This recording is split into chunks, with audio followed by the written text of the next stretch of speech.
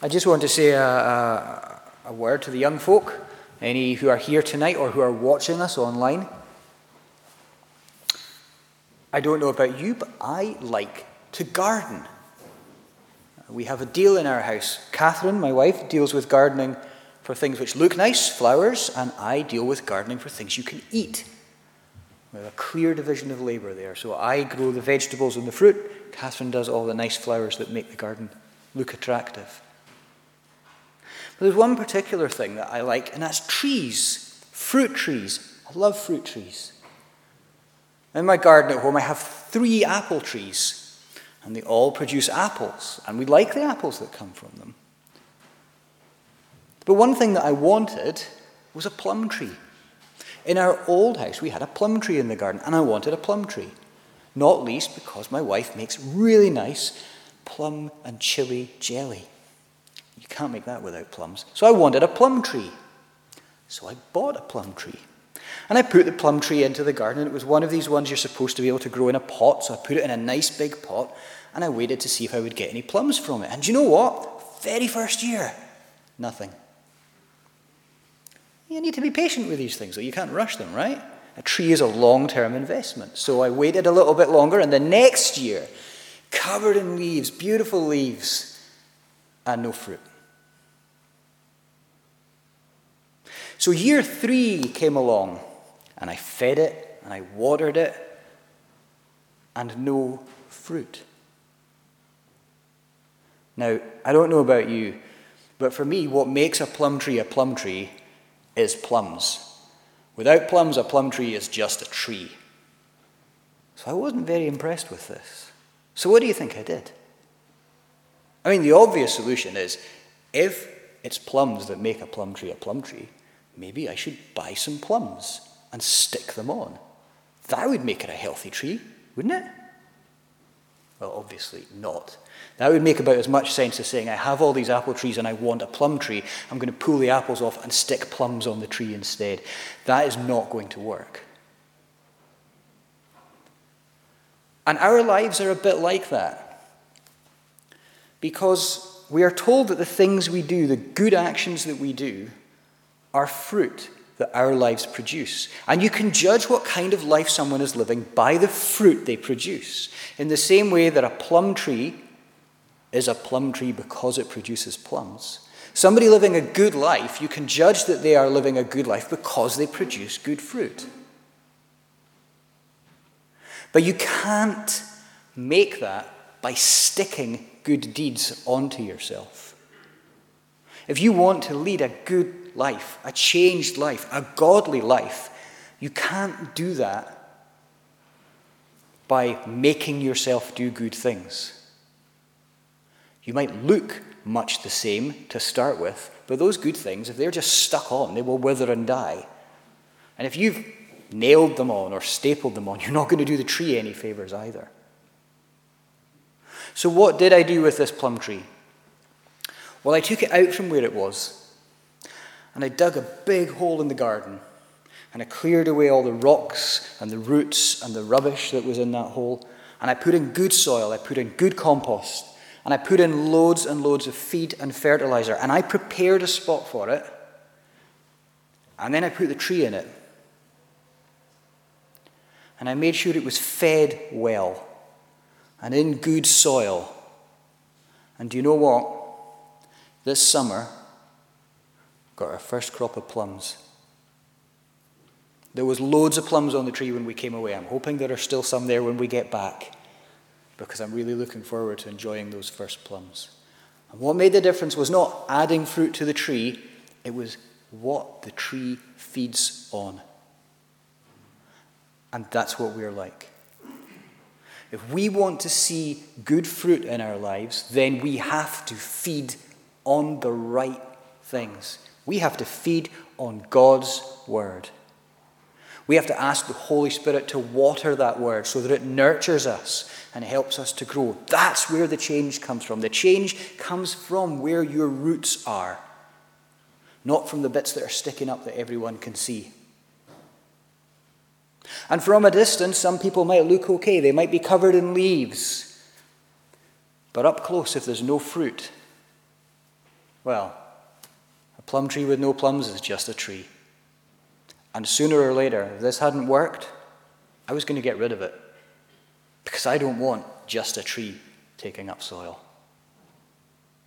So if you want your lives to be good lives, to be lives which are productive, to be lives which produce fruit for the benefit of those around you, if you want to be serving the purpose for which you were made, you need to make sure your roots are in the right soil. Your roots are drawing the right feed from the right places. And the only place that you will find that is in God's Word.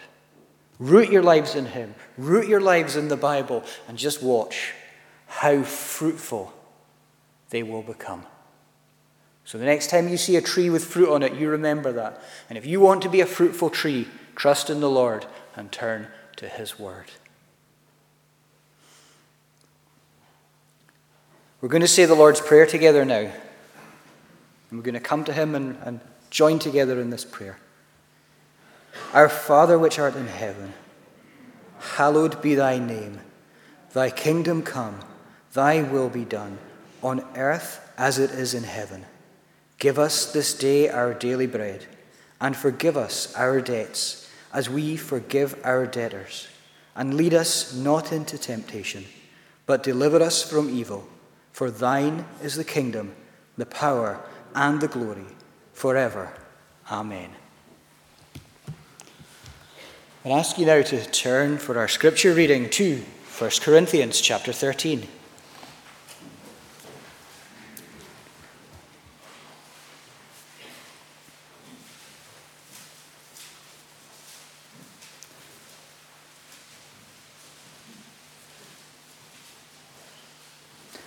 First Corinthians chapter 13.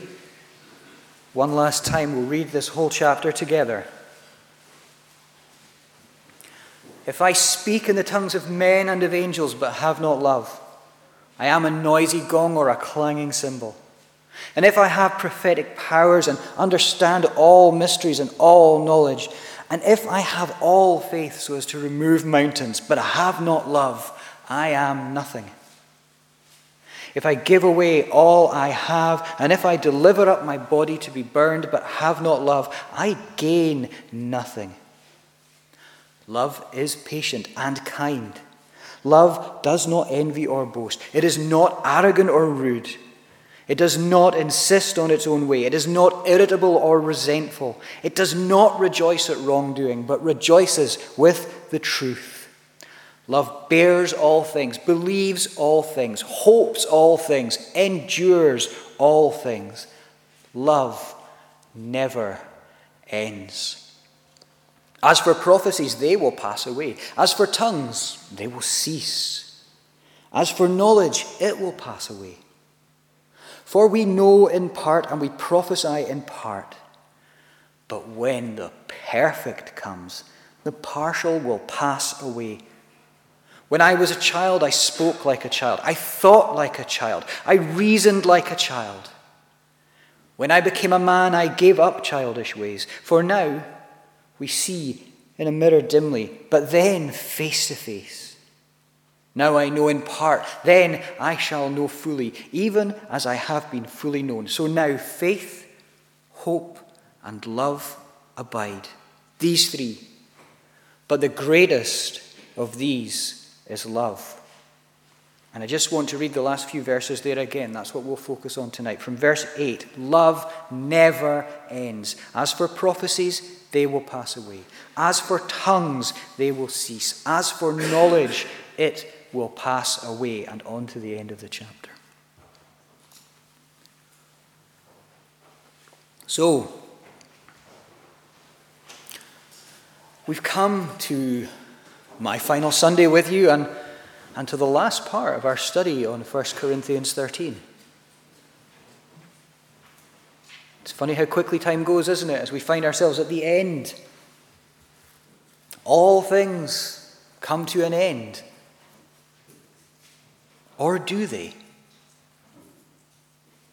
Because as we look at these closing verses of this chapter, we will see that while Paul says things come to an end, they definitely end. There is one which definitely does not.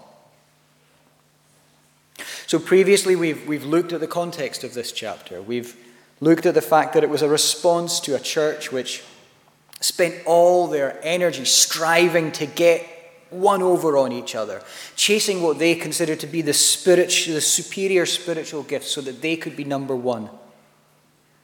We looked at how Paul taught them and us that without love, all our spiritual gifts, all the things which we think are important and spiritual, all the things we value so much and consider so important to church life are, in fact, nothing.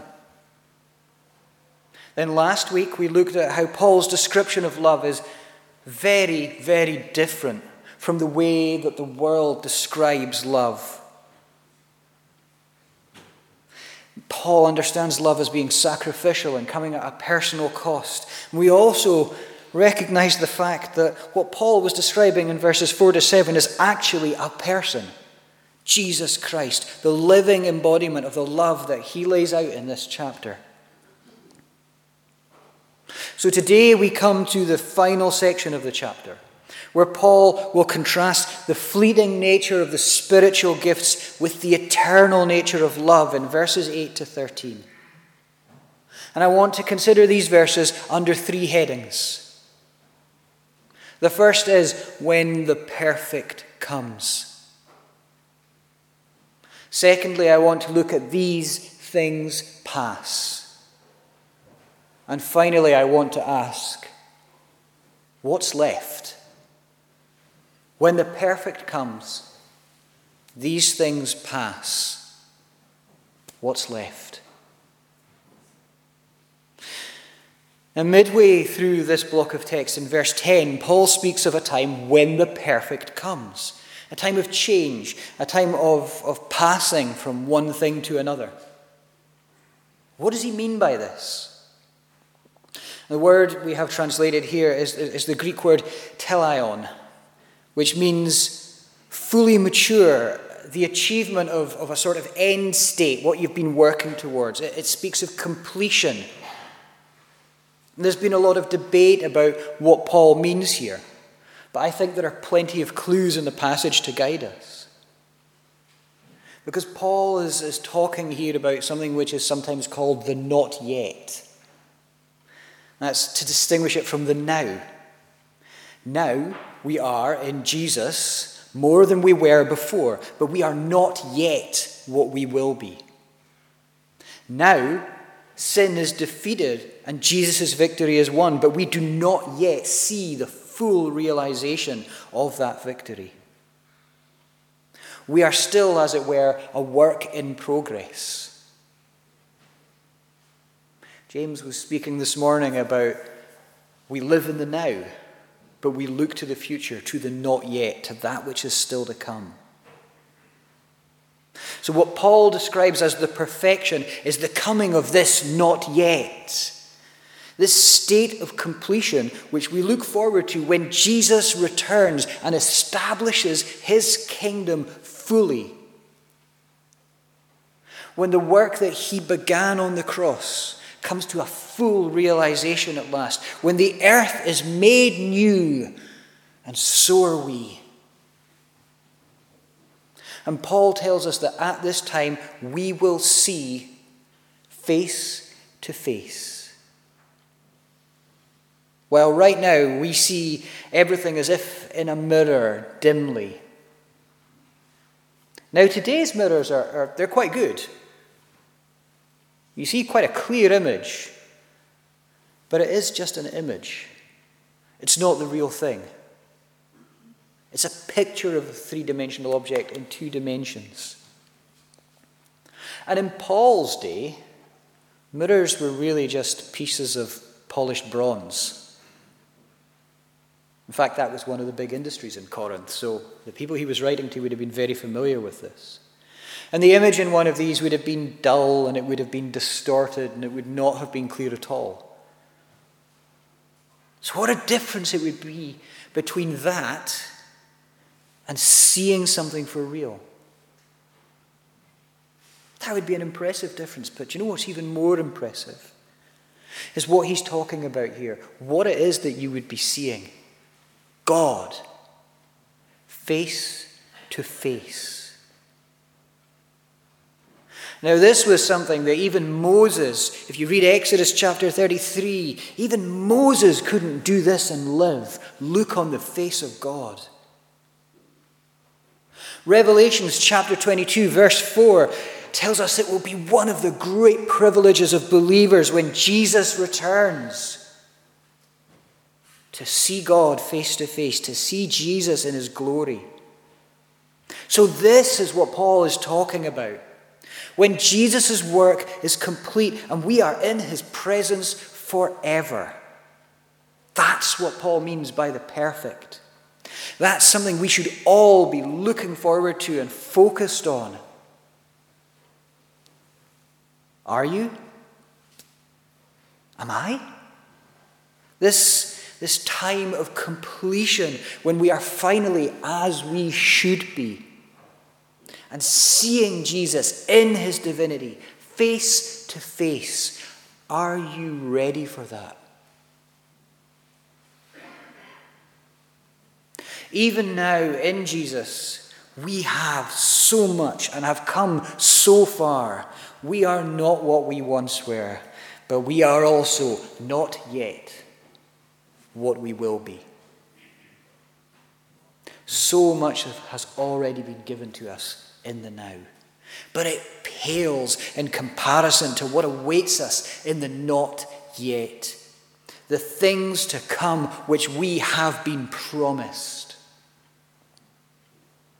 And when the perfect comes, Paul tells us, well then the partial, the imperfect, will pass away.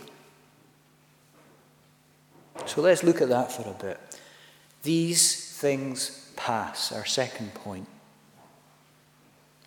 In verse 8, we see Paul looking at the three big spiritual giftings which he's been addressing in this letter. Prophecy, tongues, and knowledge. Now, these are the same gifts which he mentioned at the beginning of this chapter, telling us that they were worthless without love. And now he expands on why that is, by telling us that for all they were and are valued by the church or considered impressive, for all that they have their place, they are impermanent. Think about that from the Corinthians' point of view for a moment. How this would have sounded to their ears. These were the things that they all saw, that they considered the marks of a successful church, the pinnacle of Christian life. They had written this letter from Paul was a response probably to one written by them to him, asking him to rank these gifts in order so they would know who was most important. And what does Paul tell them in these verses? He tells them prophecy. God speaking through men and women, his inspired word communicated to the church. That will pass away. It will be abolished, destroyed, nullified. The same goes for deep knowledge and understanding. Also greatly prized today. All that study, all that wisdom, all that clever teaching. Wiped away. And as for tongues, the Corinthians' favorite gift, the one they thought was the supremo, well, they will cease, silenced forever.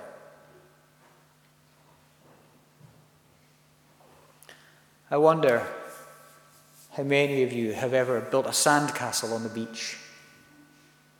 We've been doing a bit of that while we're here. We like a good sandcastle. We've built some impressive ones.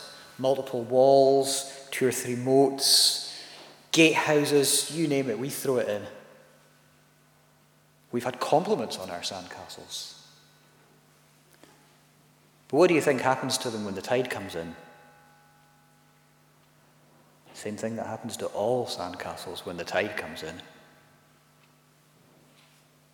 All the things the Corinthian church put front and center, building themselves up with, Paul says, building on sand. Because all of this will be taken away one day. These things can never be primary. They can never be superior. Because while they are good in their place, they come with an expiry date. And there's a lesson there for us. We need to be sure that we are not placing too high a value on things which are not permanent, making our success markers things which will be swept away. Without love, these things are nothing. And viewed from the standpoint of eternity, that's what they'll all become. Now, this is not to say that they are not from God or they aren't important. Paul himself reiterated their value and importance as gifts for the church back in chapter 12. Gifts to build one another up and build the church. It's just a reminder that on their own they are not enough, because one day they'll be gone.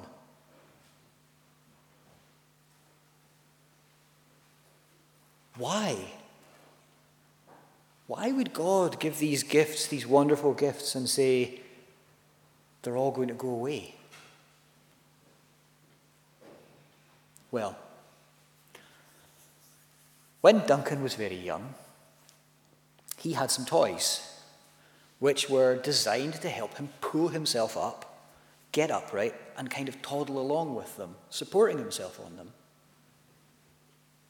He doesn't have them anymore. Why? Because he doesn't need them. He's faster than I am now. I have trouble keeping up with him when he's moving. They've served their purpose. They've done their job. And they're no longer needed. That's what Paul says about these gifts in verses 9 to 12. We have them now because they serve a purpose. But that will not always be the case. Because even now, even at their best, these things are incomplete. Look at verse 9. Verse 9 says, "For now we know in part and we prophesy in part." These things are like the play sets that we give to our kids, which are to help them learn about things which they will have when they're grown up, but which are not the things themselves. They are not without value, and they are not forever, and they do not give us the complete picture. Not by a long way. They are fragments. They point to and prepare us for something beyond them. They point us to Jesus, and they prepare us for the perfect, which is to come in the not yet. These gifts and those like them are for the now. They exist for a purpose, and when the time of the not yet, when the perfect comes, they will not be needed anymore, so they will be done away with. They will give way. And back in chapter 12, Paul told us that the purpose of these gifts was to build up the church in love.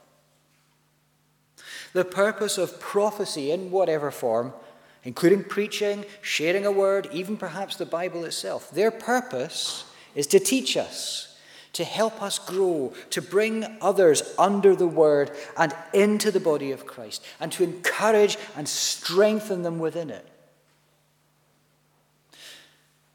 The purpose of the spiritual gift of knowledge, of understanding, of deep learning was to allow those who have it to teach the church, to share their understanding and help the church to grow and flourish in love. They are about bringing foretastes of the not yet into the now, or helping us today to look for the things to come, to build us up and to enthuse us about sharing the word with each other and with those outside the church. Now, when the perfect comes, when the not yet becomes the now, when we see the glory of God in the new heavens and the new earth, we will no longer need these things. When Christ, the living Word of God, is in our midst, and we can hear God's word directly, we won't need prophecy anymore. Why would we need God's word through an intermediary when we can stand in his presence and see him face to face? And so prophecy gives way. When the perfect comes, when we are raised in our new incorruptible bodies, perfected in Christ, then we will have all the knowledge we need. What need will we have then of the gift of understanding knowledge? As Paul says in verse 12, now our knowledge is fragmentary, it's partial, it's just bits, it's incomplete, it's like an image seen in a primitive mirror. But then we will know fully, even as God knows us fully. It's not so much knowledge itself that will be swept away. We will still know, but this spiritual gift of deep knowledge and understanding will be brushed aside. And the purpose of tongues was never really about communicating through tongues. It was about being a sign of God's power. Think about the first time we read about this gift being bestowed. Acts chapter 2, verses 1 to 9. The gift of tongues came to the apostles who began to speak. And the people who heard them were amazed because this multitude from around the empire, each of them heard the apostles as if they were speaking in their own language. Now that is pretty amazing. And it's easy to think that this was about being able to communicate with a diverse group of people so the word could be taken around the world. But think about it. All these people, regardless of their nationality or their ethnicity or where they had come from, were Jews. Which means they would all have had some command of Aramaic. They were all part of the Roman Empire, which means they would all have had some use of street Greek, a common tongue. So this gift wasn't just some sort of spiritual universal translator. No, this gift, in common with the miracles that Jesus performed and the miracles his disciples would later perform, was about far more than just the surface results. Because we read that the people who witnessed this were amazed, they were astonished and perplexed. The gift of tongues isn't and wasn't about enabling communication, though that may well be a secondary effect. It was intended as a sign. It's about showing God's power so that people can be amazed by it. Along with all the other miracles, the healing miracles, the miracles of command over nature and death, all of these things, what it does ultimately is it points to God's glory. Well, do you know what? When we can see Jesus Christ face to face, when we stand in the presence of that glory, there will be no need for signs. Not anymore. Who needs a sign to the glory when you have the glory with you? And so this too will cease. Paul uses the example of his own growth from infancy to maturity as an illustration. And we see that around us every day, don't we? But by calling these gifts childish and even infantile, the language suggests, he isn't disparaging them. Because no matter how we have matured as Christians in our lives, we are infants compared to what we will become when the perfect, when the not yet arrives. And it is right for infants to have infantile things. But we should be aware that that is what they are. And that one day it will be time to put our toys aside. By making these gifts their main goal, their purpose, The Corinthian church were like grown adults who refused to give up their baby toys in exchange for the real thing.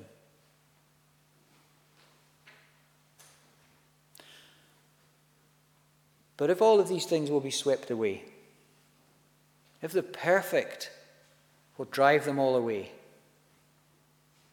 if they will be silenced and swept aside, what's left? Which is, of course, our third and our final point. What's left? Well, if you've been with us for the rest of this series, or even if you've just read the passage or the title for tonight's sermon, then the answer should come as no surprise. You see, Paul has been pointing out the impermanence of these things to contrast them with the permanence of love. Look at verse 8. Love never ends. Some translations prefer love never fails. And in fact, the word that we have here in Greek means falls or collapses. So love does not buckle. It doesn't collapse. Where the gifts of the Spirit will be swept away, love will not. In this way, Paul is basically continuing the argument that he began in verse 31 of chapter 12, that love is more excellent than all the spiritual gifts the Corinthian church craved. Here he is showing its superiority in its durability. When the good gifts from God have been rendered obsolete and give way to what comes, love remains. When we have matured enough to no longer need the toys, the childish things that God has given us to learn through, still we will need love. When we graduate from the nursery, love will continue with us. Now, poets and pop stars like to talk about love as being everlasting and ongoing. But in strictly human terms, love does fail all the time. If nothing else, it's subject to mortality. But not this love. This love that comes from God and binds the church together in unity. It will outlast this world and go on with us into eternity. God's love is, like him, everlasting, unstoppable. This perfect love, exemplified and epitomized in Jesus Christ, fully God and fully man, our risen Savior who died for us, never gives way, never collapses, never falls. 3 things remain, Paul tells us in verse 13. Faith, hope, and love. Faith and hope are both gifts from God, which help us to focus on him, and which we will see realized in full when the perfect comes. We will still have faith even though we now see the object of our faith. We will know our hope realized and fulfilled.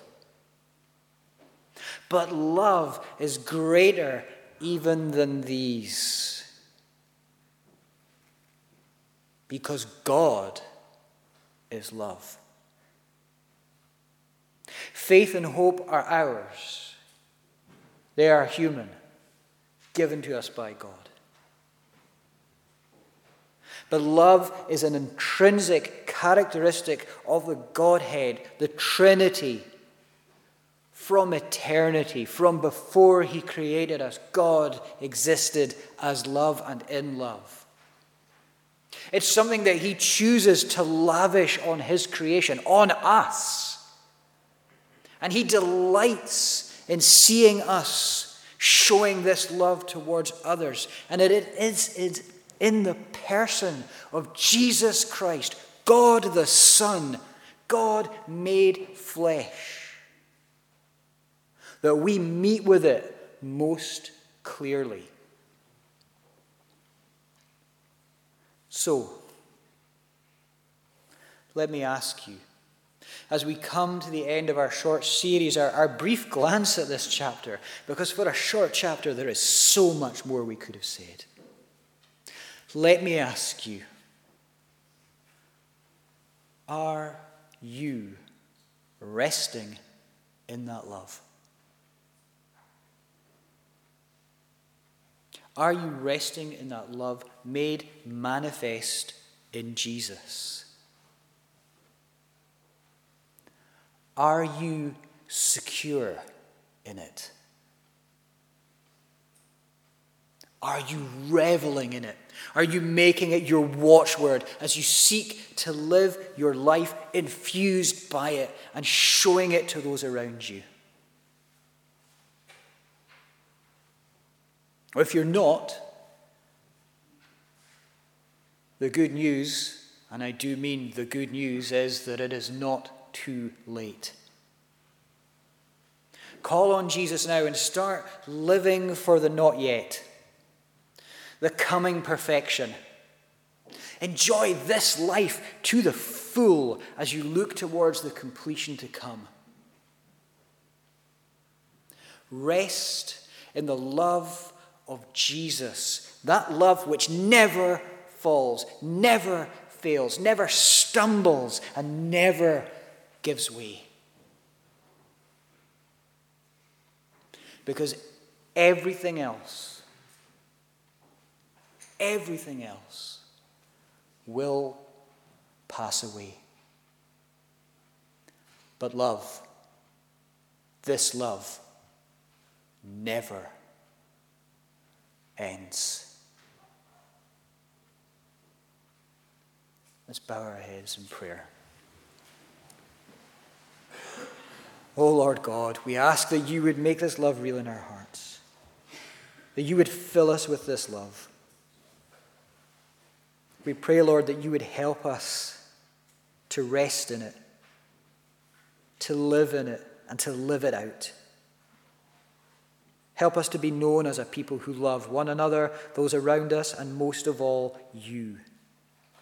And we thank you that in your love, in your amazing love,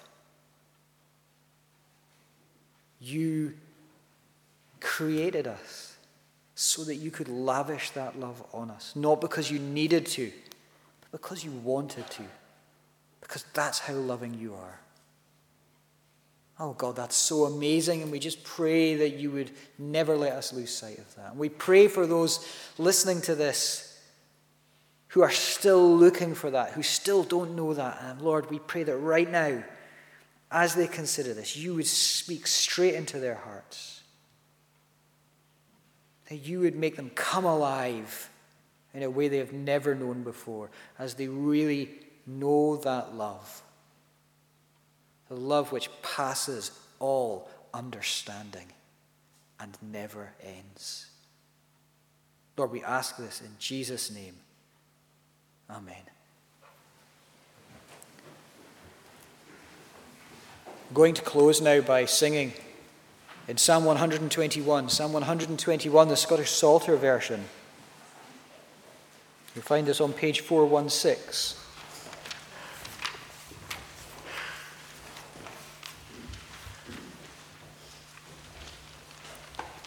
I to the hills will lift mine eyes. From whence doth come mine aid? My safety cometh from the Lord, who heaven and earth hath made. And here we read how the love which does not stumble, the love which does not fall, will not allow us to stumble or fall either, as he holds us up, as he prevents us from slipping or sliding, as he keeps us safe, even as we are going out and in forever. He keeps us. So let's sing this psalm to his praise. Let's lift our voices as we worship him in these words. I to the hills will lift mine eyes. I to the hills will lift mine eyes, from whence shall come my aid. My safety cometh from the Lord, who heaven and earth hath made. Thy good shield not less thy dawn will thee slumber that thee keeps. Behold me that keeps Israel, he slumbers not nor sleeps. Lord keeps the Lord thy shade on thy right hand doth stay. The moon by night he shall not smite, nor yet the sun by day. The Lord shall keep thy soul, he shall preserve thee from all ill. Henceforth thy going out and in, God keep forever will.